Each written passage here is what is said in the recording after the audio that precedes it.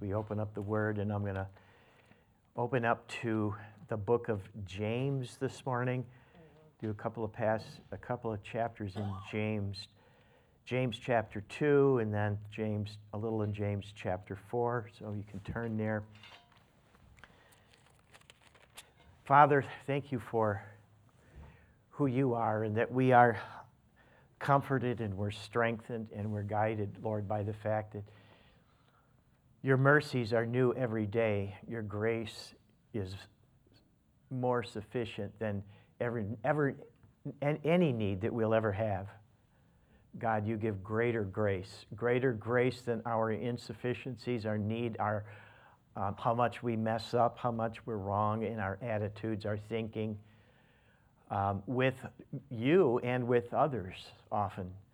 But we're grateful that your mercies are beyond that, and your grace is that with those, Lord, who trust in you, depend on you, and whose walk, Lord, before you is one in humility, taking the yoke of Christ, who gives us the grace to share his yoke, the one who says, I am meek and lowly in heart, and you'll find rest to your souls, even as you're bearing the yoke in your life, in your youth, and in your old age. We're grateful to you that it's you that began this work. You're the author of our faith, and you're the finisher of it, and you will not cease to do and to continue to do your good work in us until the day of Christ, when we see you face to face, and so we can honor and trust you and follow you. You direct our steps. God, you're alone worthy. You're alone able to see everything, the beginning from the end. And you're alone to produce in us any good thing that comes out. Glorify your name today. We extol you. We honor you. We give you praise. And we're asking, Father, that you'd mold us into your image. Change our minds. Let our thinking be enlarged, our vision be enlarged as we see more of Christ, and allow you to have your way in me, in us individually, and in your church as a whole, which you are building, and in the local body that we call our home church, Lord, of which we are members. We thank you, Father, for that. Do open our hearts and show us wonderful things out of your word to instruct us, to exhort us, and to encourage and comfort us in Jesus' name. Amen. Amen. So you see there's a little bit of a title there. Wow, there's three things. It almost looks like there's three different sermons there. Where's this guy going with this? The royal law, family, and the Great Commission. Well, I kind of a little bit of an idea of what those terms are, but what the heck? How do they relate to each other? Well, you may see that probably towards the end of this message, and where we're going to go, and I'm going to give you a couple of personal stories that I think are going to put this thing together. And it's really, this morning is more of a talk. I'm going to give you these couple passages of Scripture that we can contemplate. They're very practical for us as people who are part of a family, with which we are. We all have a natural family. I mean, you wouldn't be sitting here today if you didn't have two parents that came together and produced you. And you wouldn't be here today spiritually and be a part of the body of Christ unless somehow the seed of God's Word entered into your heart and you responded to that with a willing heart and with faith, as the Scriptures say. So we're his children and we're his family. And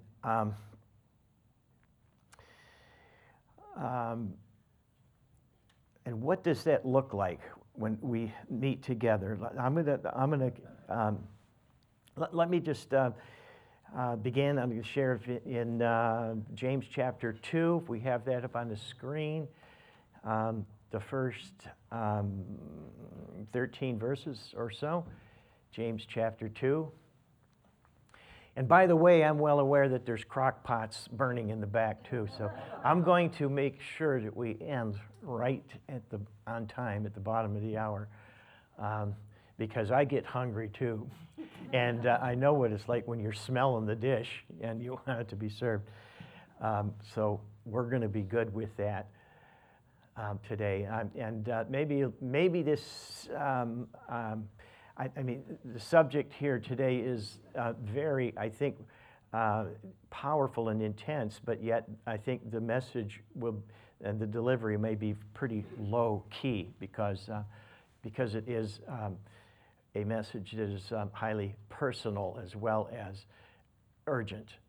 Okay, so that's two keys right there. It's personal and practical, but it is urgent, and that's where we come to the Great Commission. How many of you know what the royal law is when it talks about the royal law? James speaks of that here in James chapter 2. What's he talking about? It's a commandment that Jesus gave in the Gospel of John specifically. And James here quotes, he calls it the royal law, and then he quotes a verse from the Old Testament book of Leviticus. And what was that? There you go. Love your neighbor as yourself, which is Leviticus 19:18.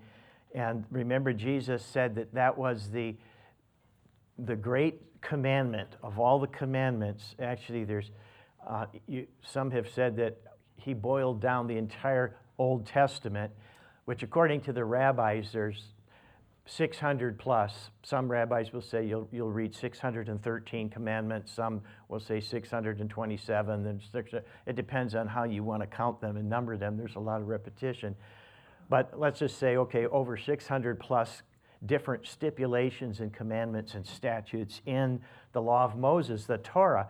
And Jesus, speaking to Jews, coming as a Jew, comes to them, and a young Jewish man comes and asks him, Lord, what's the greatest of all the laws that there are? And he gives this answer very quickly and very simply, that you shall, well, I think he asked it, what do you think?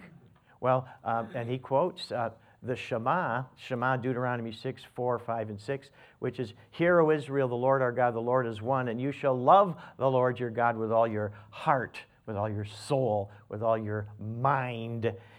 You have to think, too, to know what you're doing. And all your strength. And so Jesus, this is the greatest law, because when you've done that, the Orthodox Jews could boil it down to 10, and these are the 10 words of Moses that Moses delivered on the tablets at Mount Sinai. Jesus boils it all down to 1 or 2. Ravi Zacharias used to say it was 1A and 1B, one part A and B, because it's both love, but love to God and then love to others. And James brings it down to the practicality, like 1 John did, that you can't say you love God and not practice it and see it lived out in your life with those that are right there in front of you. If there's a need there in front of you and you just pass by it and say, oh, brother, man, I really feel for you. I feel for your pain. I'll pray for you. And you've got some bucks in your pocket and you can help them out and it's not going to hurt you. How does the love of God dwell in that person? He asks that question.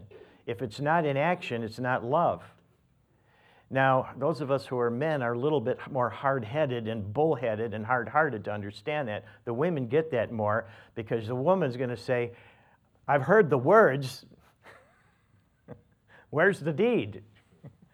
And the words don't make no difference. Nothing if you're not pursuing her heart and not connecting with her. And she knows when you're not connecting with her, when you're all about yourself doing your thing.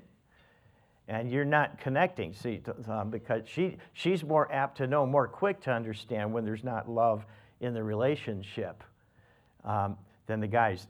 Maybe that's why God commands the man, the husband, to love your wife as Christ loved the church. Because he needs the instruction to get refocused on the fact that what you are doing and accomplishing isn't just about you to accomplish and do something. There's a reason and purpose for it, and it's about others. God has gifted you and giving you abilities, talents, both spiritual and natural talents and abilities. Some can sing beautifully. Some, as they say, can't carry a tune in a bucket. And, some are good with their hands and can build a building. Some are going to stumble over the tool, don't know a saw from a file. And you don't want those guys building the airplane that you're going to go up in 2 miles up in the sky. But God, we're gifted differently, right? We need each other. But there's a purpose for all that. And the purpose for all of it is relationship. And relationship, there isn't going to be any relationship, and there isn't going to be any unity in the two and in the community of all of us without love. First of all, it's got to be with God, because without a relationship with Him, you've got nothing in you to give out to the next person. He's the source of the love. And if you're not walking in Him and in constant communion and fellowship with Him, it's all a facade. It's just going through the motions. And that's why Paul says, brothers, do not love others. He says, let your love be without hypocrisy, is what he says. And hypocrisy is just a simple word that means to play act, play actors. Play actors, and this was before we had film in movies and videos that now we can all carry on our hip pocket. They acted out on stage in live audiences outside and told stories that way. Shakespeare in the street. And the play actor was called, the word was a hypocrite. It wasn't a bad or a derogatory term, it's just what it was. When Jesus called the Pharisees hypocrites, He was calling them play actors who were pretending to be something that they really weren't. And what Paul is saying, love each other, but without being a play actor or a hypocrite, but really love. And it's not just a feeling of, I have some nice warm feelings towards you, I just don't know what to do with them. It's actually action in motion, because I'm choosing to value this other person and put myself down on my hands and knees like Jesus did with that bowl of water and began to wash their feet and value their life and serve them, the God of creation and the God of all the angels and men and the God of everything, humbling Himself and valuing those that He created as more, that their life is more valuable than His own. How else can you define love any better than that? And if we're not doing that, Paul says you're not loving, really. And love is the binding thing that binds it all together and makes gifts and talents and everything that we do meaningful and fruit-bearing. And without that, you have nothing. So Paul says that love is the perfect bond of unity that binds it all together and cements everything together. And without that, we are sounding brass and clanging cymbal. That's Colossians 3, 1 Corinthians 13. So, all right, all of that just to say, just to introduce. Now, before I read this little bit from James, I want to preclude that with something here. I want you to know that this book of James, who the author is. This is the James. He wasn't the James that was one of the 12, the brother of John and the son of Zebedee. This is James, the half-brother of the Lord Jesus Himself, who didn't even believe in Him until after Christ's resurrection. Didn't know Him as the Lord and as the Son of God. Knew Him as a brother physically. Grew up together with Him in the household. And what some people have referred to the book of James, just 5 little chapters, and they've referred to the book of James as the Proverbs of the New Testament, because it hits on a lot of different things. It's practical. It's about the here and now. It's about how you relate and do things, everything from work to how we view other people to how we serve other people, and it's practical. You don't tell me about your theology and unless you can show me that you're demonstrating it, then I'll know it's real with you and that you have something that's meaningful and constructive in somebody else's life. That's a man who's a man of truth. He's a man that has his feet on the ground, but his head in the heavens, and his heart with the Lord Jesus, but his feet are on the ground.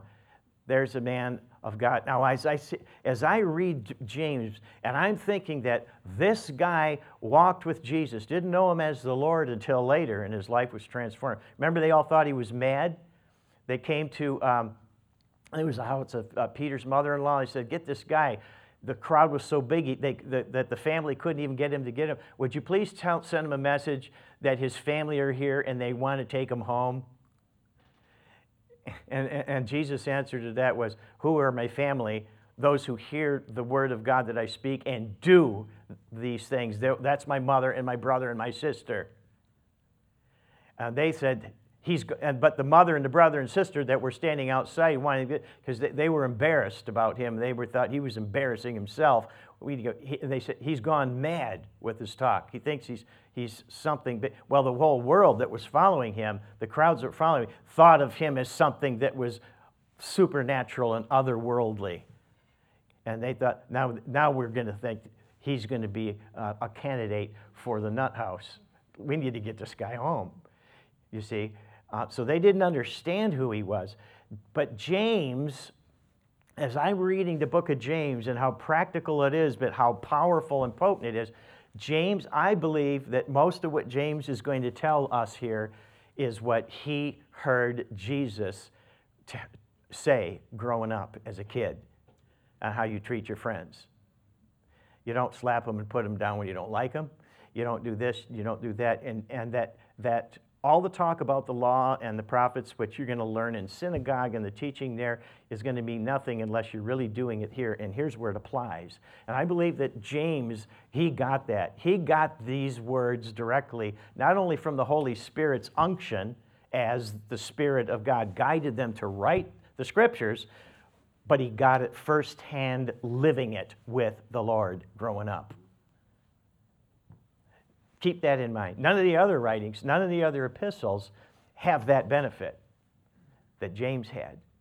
He got it from Jesus himself growing up with him and walking with him. So listen to this. Chapter 2, verse 1, my brothers, as believers in our glorious Lord Jesus Christ, do not show favoritism.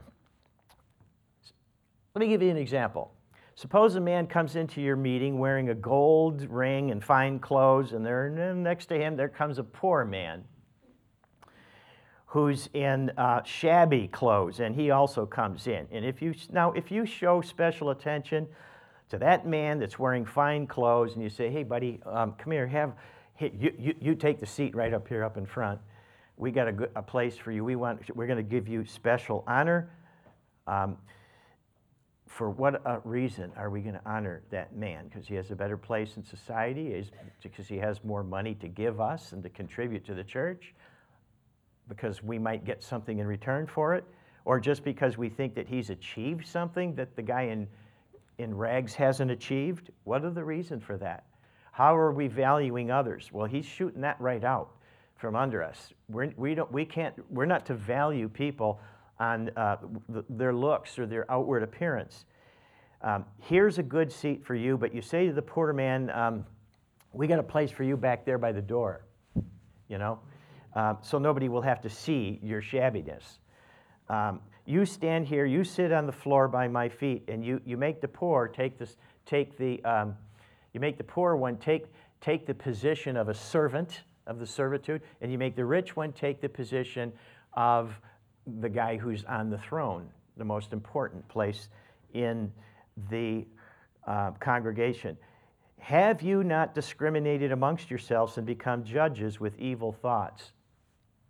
Be very careful when you say, I know what that guy's thinking. Well, you're not God and you don't know what that guy's thinking. You might think you know what that guy's thinking, but we're not to treat people like we think we know what they're thinking.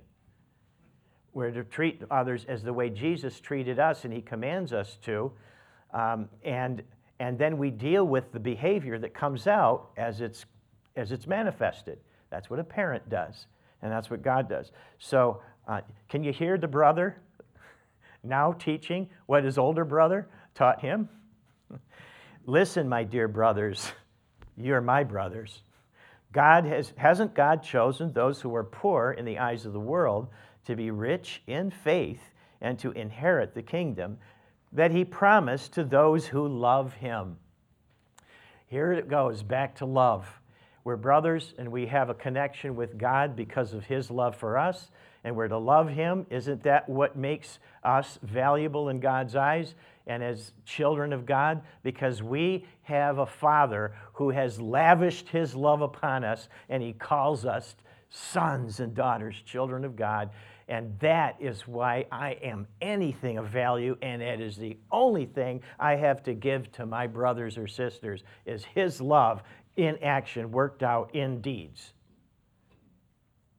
And the talents and gifts that God gives to you for that are given to be spent out on you, not for you and I to put on display for others to see, man, that guy sure is a good running back, or a good speaker, or he's good at this and that. It's not for you just to be put on display, because the more you allow that to happen and your thinking is about what you are, the less it is on what God's vision is and what his plan and purpose is, which is to see the entire body and all of us be built up together in love. His vision is bigger than just you. And as soon as I forget that, somebody else is taking the throne, usually self. That there's the vision that's bigger than me, and that's bigger than any one of us or all of us. And that is Christ, who comes not to do his own will, but the will of the Father, whose love is the purpose and the fulfillment of the entire law, and defines who he is. Okay. Hasn't God chosen the poor, those who are poor in the eyes of the world? Notice that they're not necessarily poor in God's eyes. Those who don't have a savings account or bank account or a 401k to retire on, not necessarily. Now, there could be some bad decisions in the back of that too, but God's value and his purpose is that those who have less of this world are rich towards the things of God and the kingdom of God because they love him and not the world or the things that are in the world. Is it not the rich that are exploiting you? Aren't they the ones who drag you into the court and with accusations? Are they not the ones who are slandering the noble name, the name of the Lord Jesus Christ, to whom you belong? If you really keep, well, the poor don't really have a power ability to do those things. The rich do. If the poor became rich, most of them would do the same thing. They would persecute the righteous, but they don't have that ability. But it's interesting how that those that have the least are more often dependent on God. It's been said before that the most beautiful music, the most heart-filled and soulful music, came out of persecution and suffering, like black gospel coming out of slavery. Yeah. Like the Hebrew Psalms coming out of 430 years of slavery in Egypt. Because they were rich toward it drives us to our dependency on him. Now we get to verse 8.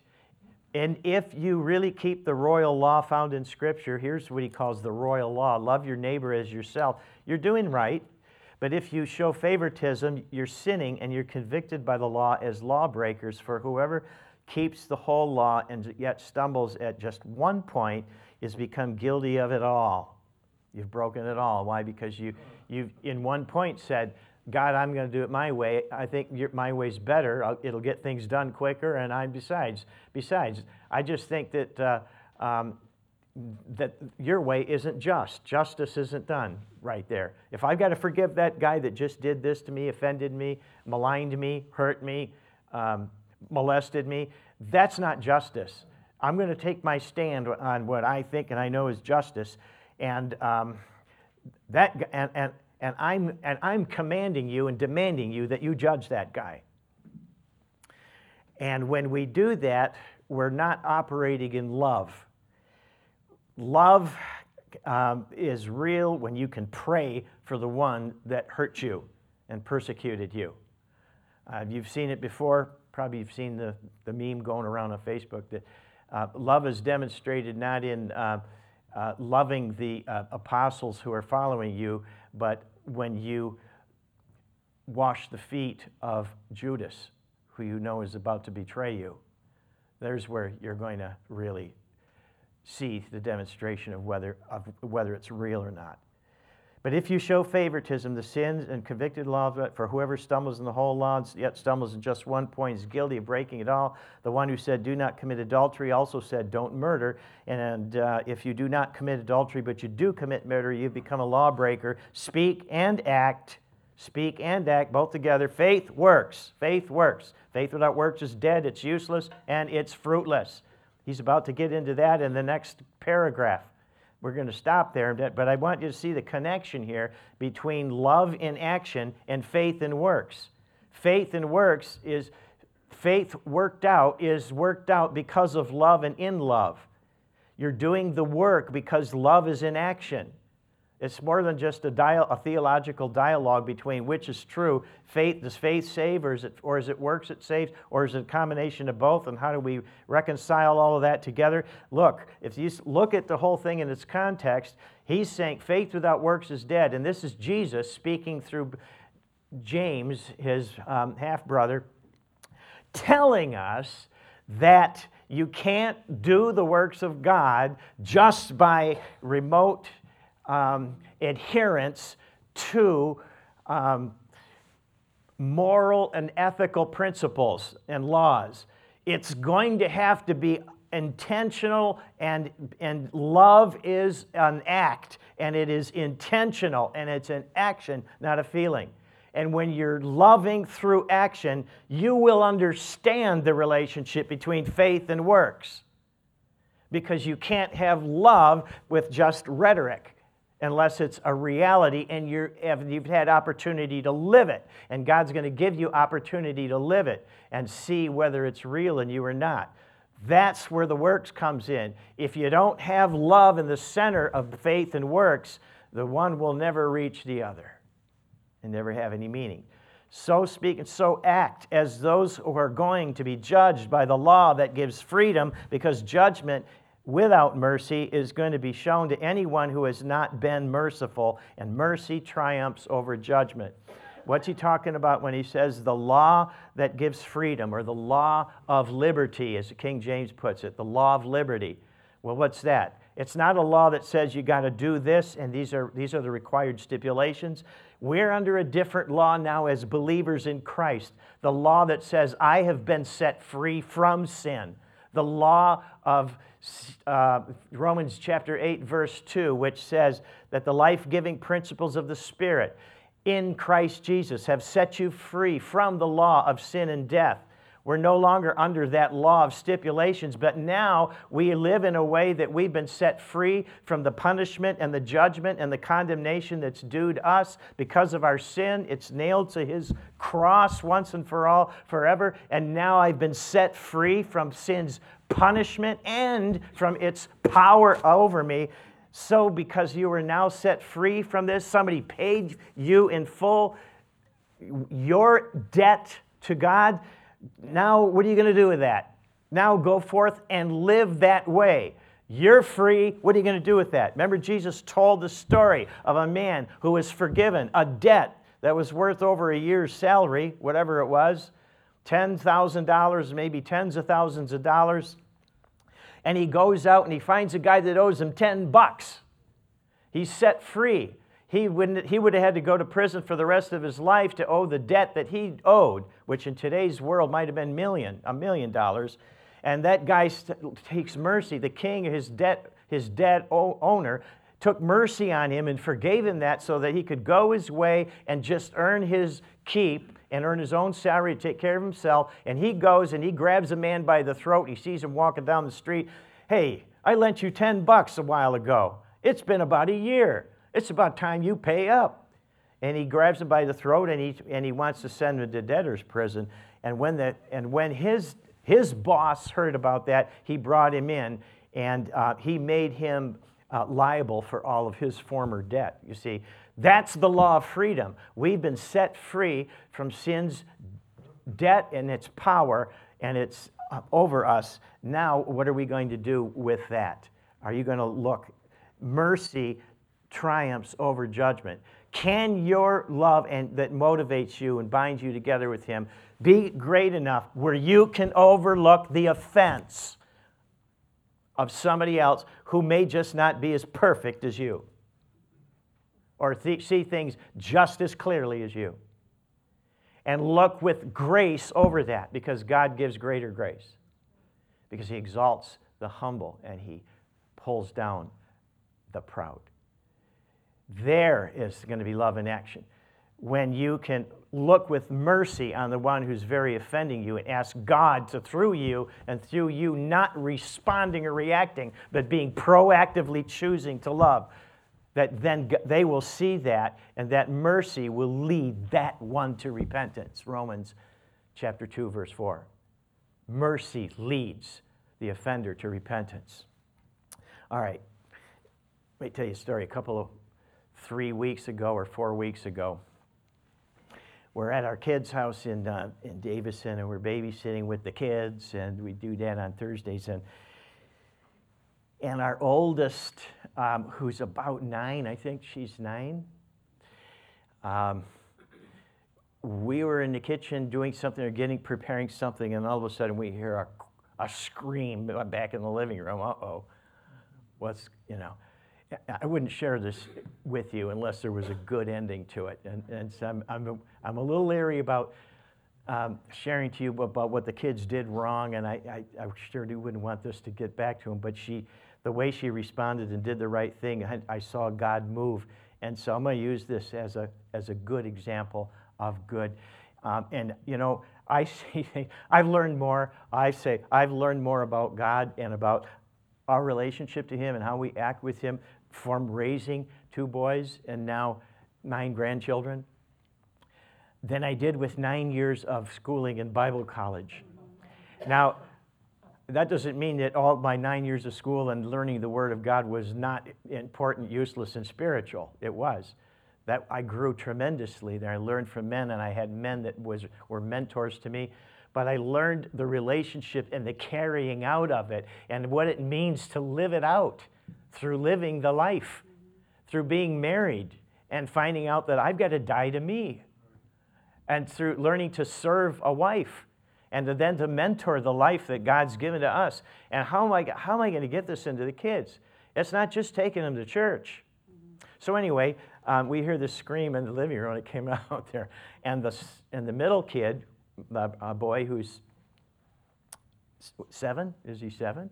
Is on the floor, doubled over, holding his gut, and he's all doubled over with his knees up to his stomach, and he's crying and screaming. What happened here? And she's on the couch very sheepishly. Well, I kicked him. I'm like, what? Why? Well, we had this game that we were playing, and if he got the and I got to ask the questions, and I get to control the game and all the rules and regulations. But I got to ask the questions. If he didn't get it right, I got to kick him in the stomach. She's sitting on the couch with both feet, and she went right into his stomach and the gut. And I'm like,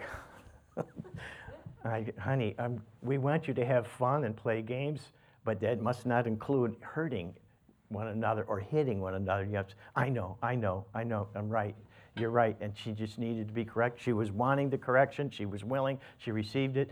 And later on, she said she was sorry, and we got on. We got past that very quickly. Then dinner was served. We went over to the kitchen, and we're sitting there, and all the kids are eating. Little Silas is still holding his stomach, and he's still hurting. But he's fine, and he's very quick to overlook faults. But she, our 9-year-old, is sitting over by the table, and she is not eating at all. She's sitting there holding her hands, and her head is down like this, just looking down, and she's troubled. She's not smiling. She's not happy. And so I could, aren't you hungry?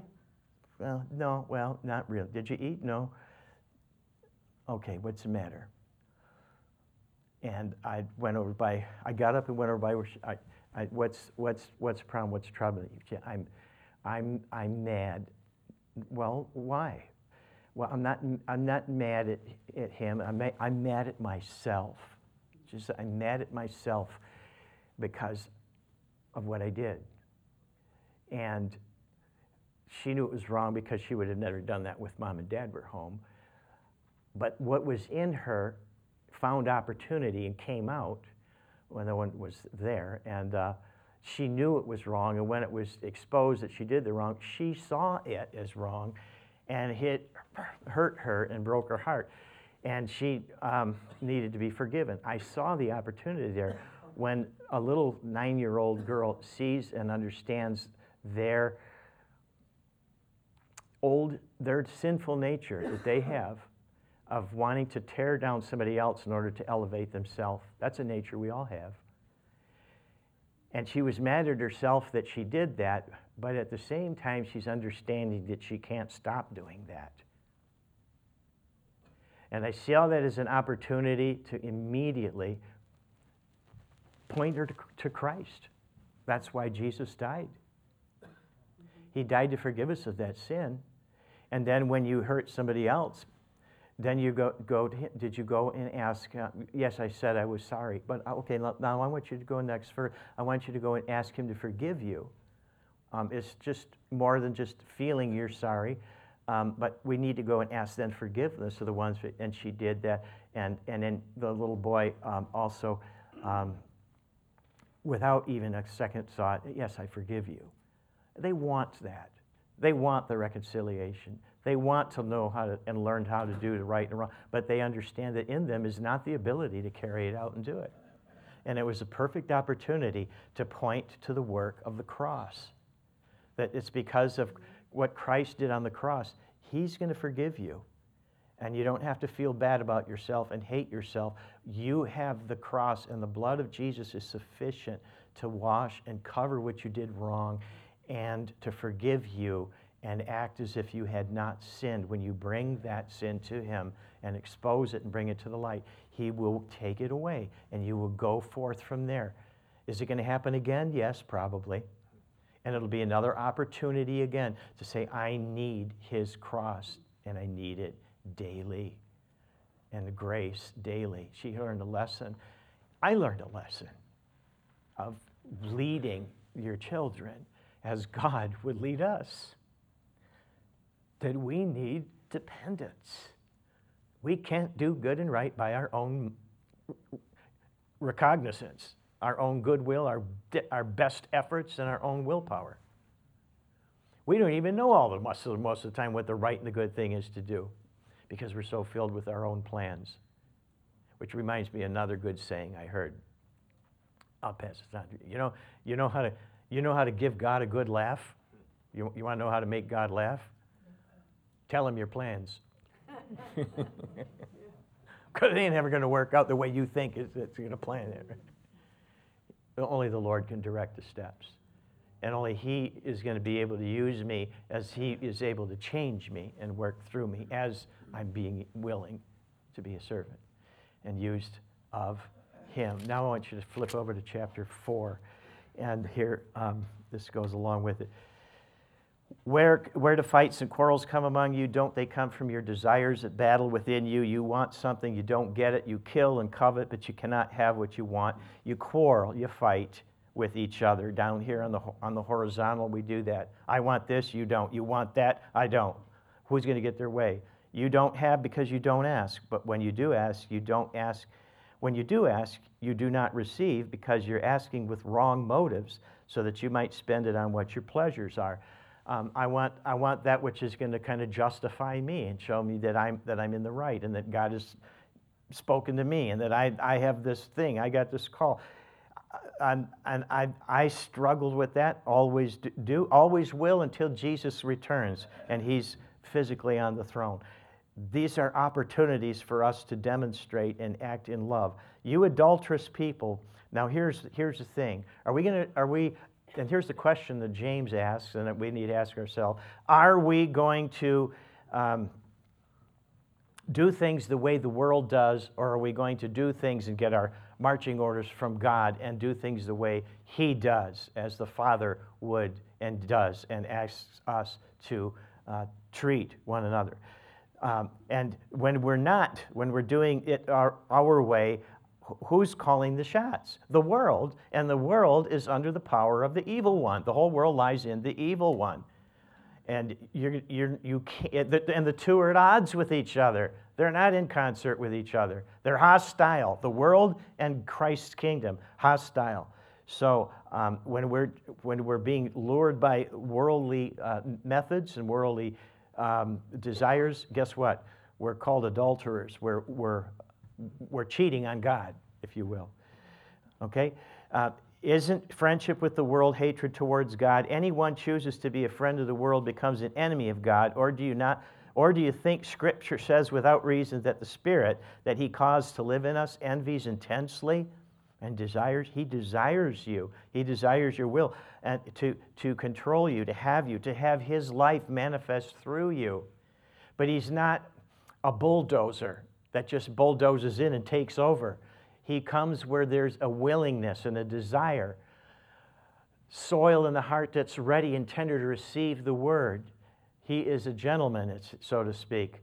He knocks on the door. It's up to you to open.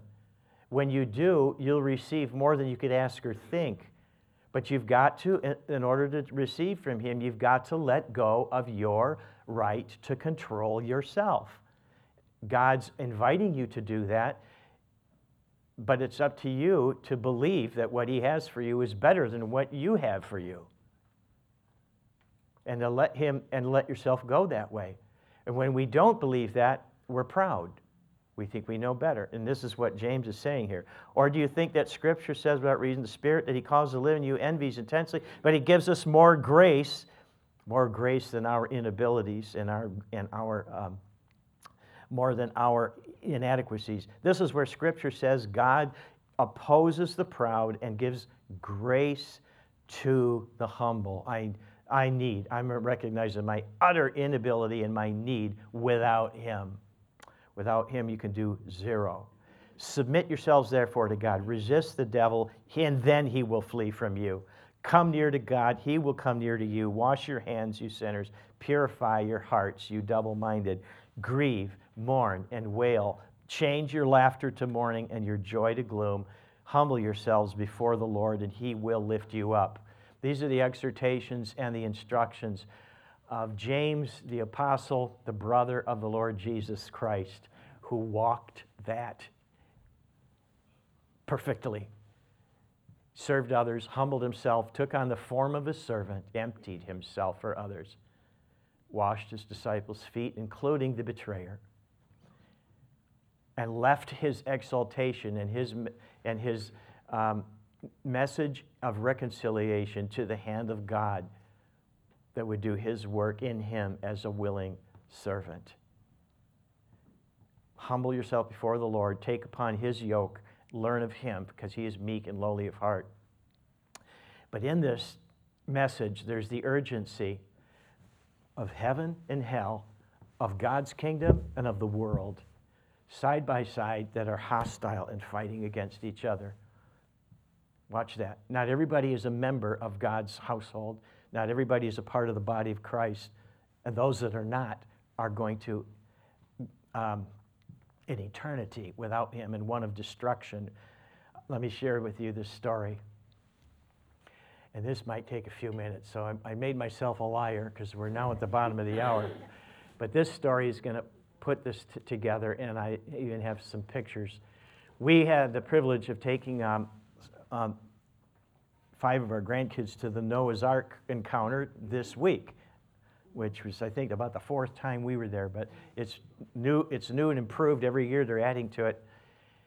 And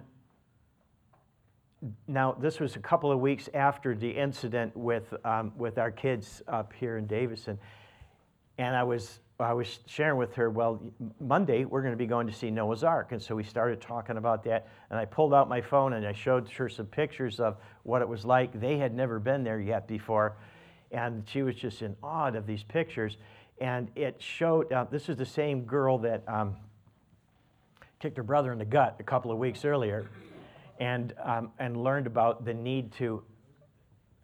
about the power of the cross and about the need to depend on the Lord. we're looking at these pictures and seeing, you guys want to flip the first one up there? These are some of the pictures that I actually took in the displays in Noah's Ark, which is about 2 football fields long, just short of 600 feet. And inside there's 3 decks, and you get to see all the cages and how the animals fit in there and how science shows that there was a flood all over the whole earth. And then it gives you a little presentation of the gospel, the reason why God did the flood. Why did God do that? Why would a loving God destroy all of humanity, every single human being on the face of the earth, with the exception of 1 man and his family? A total of 8 people were rescued. 8 out of however many hundreds of thousands that were living on the earth at that time. And God wipes out all of humanity, men, women, and children, and a flood and a deluge. And the answer to that has to go back to the beginning. Adam and Eve. Cain murders his brother Abel. Cain is the first man ever born to humanity.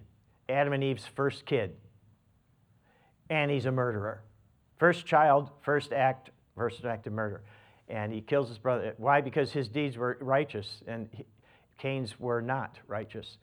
And Adam's sin brings death to the whole human race. You see that in these pictures. We're going through these pictures. And as a result, as time went on and men began to multiply in the earth, you had all of these things. You had war.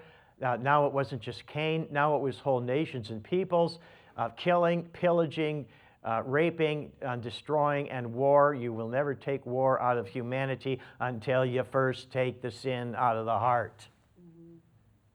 It's as simple as the person of God and the message of the gospel from the first chapters of Genesis. You will not fix the problems of war and poverty and racism and hatred until you fix the sin that's in the heart.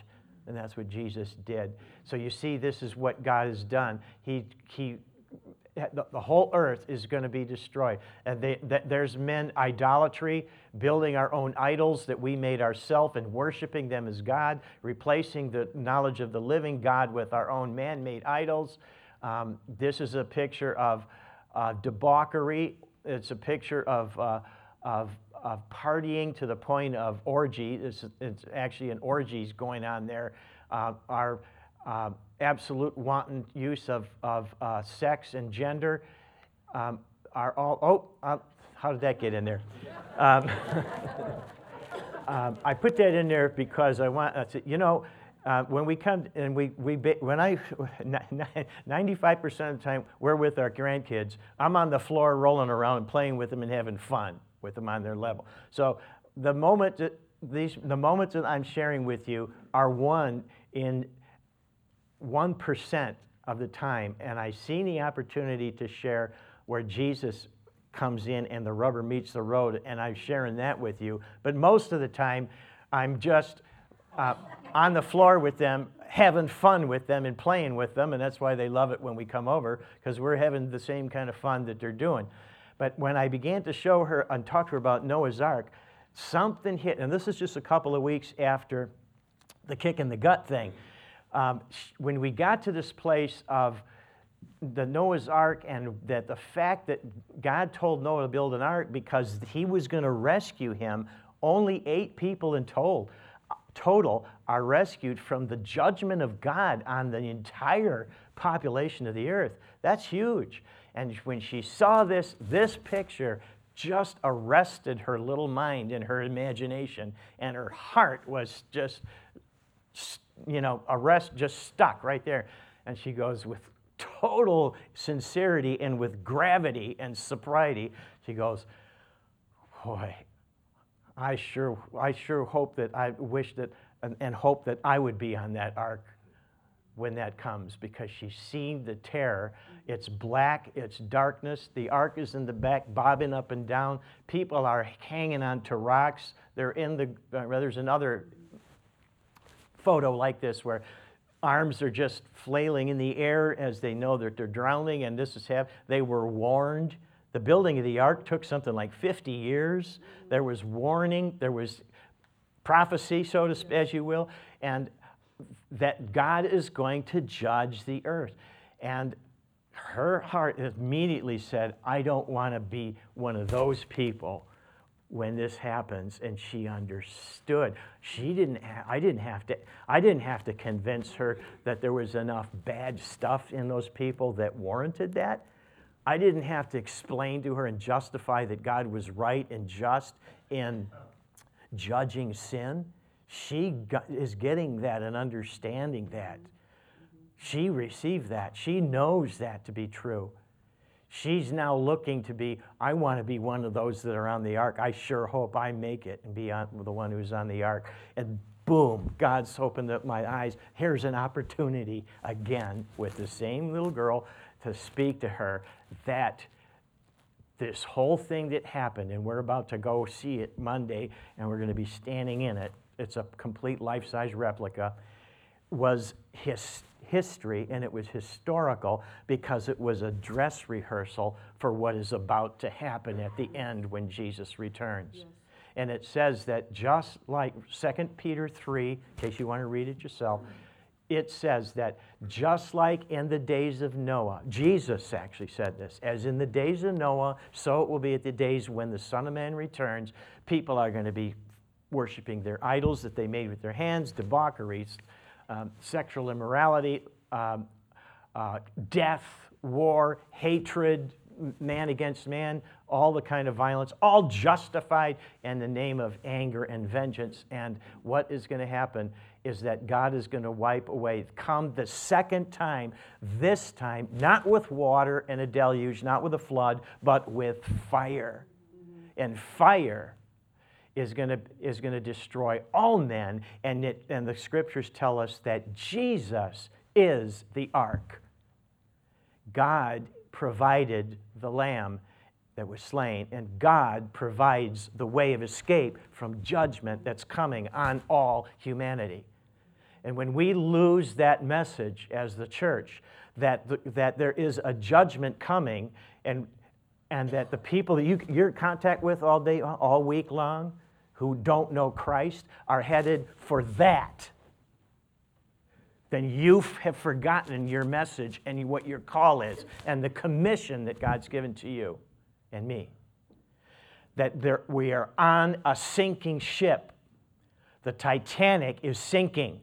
It might take a few days, but we're all going to be in the icy waters. And there's no escape. And we're not in anywhere close enough where a ship can get and rescue us within the next week and a half. But you're going to be gone and expired within a few hours. Imagine that, being on the Titanic and knowing that's what's going to happen. Are you going to be going up on the third deck and dancing in a ball gown?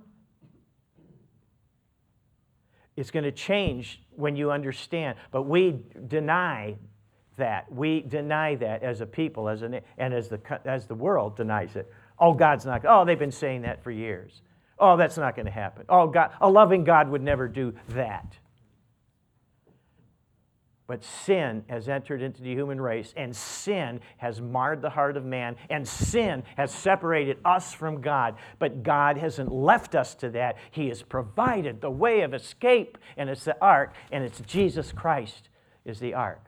And we have to cling to Him if you want any hope of redemption. So what happened back there, and my little girl, she got that. That picture arrested her in her mind. I want to be on that ark. Because here, this is a little picture I got from a little distance, but if you zoom on there on the left is the lake of fire. This is another picture. This is now people being thrown, Revelation chapter 19, all those whose names are not found written in the Lamb's book of life are thrown into the lake of fire with the devil and his angels. You don't want to be there. God did not make us for that, but many are going there because they are not in Christ and have missed that. And that's the only calling card of all of that. There's the ark. Jesus is the ark. He is God's rescue from the days to come, brothers and sisters. There's the first Adam and there's the last Adam. If you haven't gone to the ark, What are you waiting for? It's only about 5.5 hours south of here on I-75 in Williamstown, Kentucky, just south of Cincinnati. You gotta go. And it will build your faith, and it will give you a greater conviction about the gospel and about why we're here for. Do it. If you got kids, bring them and teach them who we are. All of this, putting all this together, the royal law, we're to love each other, and that's got to be real. We're family. When that comes first, when you've got first comes the royal law, the great great commandment, then comes the great commission. When we love each other, we are family. When the world sees that, they will see and know that you're my disciples. They will see that you've got something they can't get in the workplace, or they can't even get in their home, their physical family home. It ain't there. But in God's house, there's love, because He's there. And when we've got that, we're going to welcome people in, rescuing them from the flames of fire. Amen? God bless you. Love you all. Let's go with the Lord, and let it be known that God is sending you, and He will fill you to reach every single one who needs Jesus Christ, even your own children. Would you stand with me and pray together? And then, thankfully, then we can, again, just to reiterate that invitation to everybody who's here, and especially if you're a guest, those who are guests, we want you to enjoy a meal and sit down with us and have fellowship together with us today. Please don't run off unless it's an emergency, but spend some time together in fellowship, and let's getting to know and love each other today. Father, we're thankful that you love us. That we come to a Father of lights, with whom there is no shadow of turning. You don't feel one day this way and another day you're ticked off at us. You know us better than we know ourselves. And your love is forever. It is unconditional, and it is everlasting. We long for that because we long for you. We pray that you teach us and show us daily more of you, so that we'll see and remember that we're not of this world, even as Jesus is not of this world. But He's going to come back, and He's going to receive it. And He will weep more than all of us and all of those that are lost, drowning in a lake of fire. It's not His plan and His will. And you've called us to reach them with your love and with your grace that was manifested and demonstrated at the cross, where you died in my place so I can live with you. Bind us together in your love, and may we be more strengthened with greater conviction on your grace that is sufficient and greater than all of our weakness and all of our inadequacies. Teach us to love as you loved. Send us to the world with the message that is the power of God to salvation to everyone that believes. That you'll receive all the glory and honor and praise in Jesus' name. Amen. Amen. God bless you.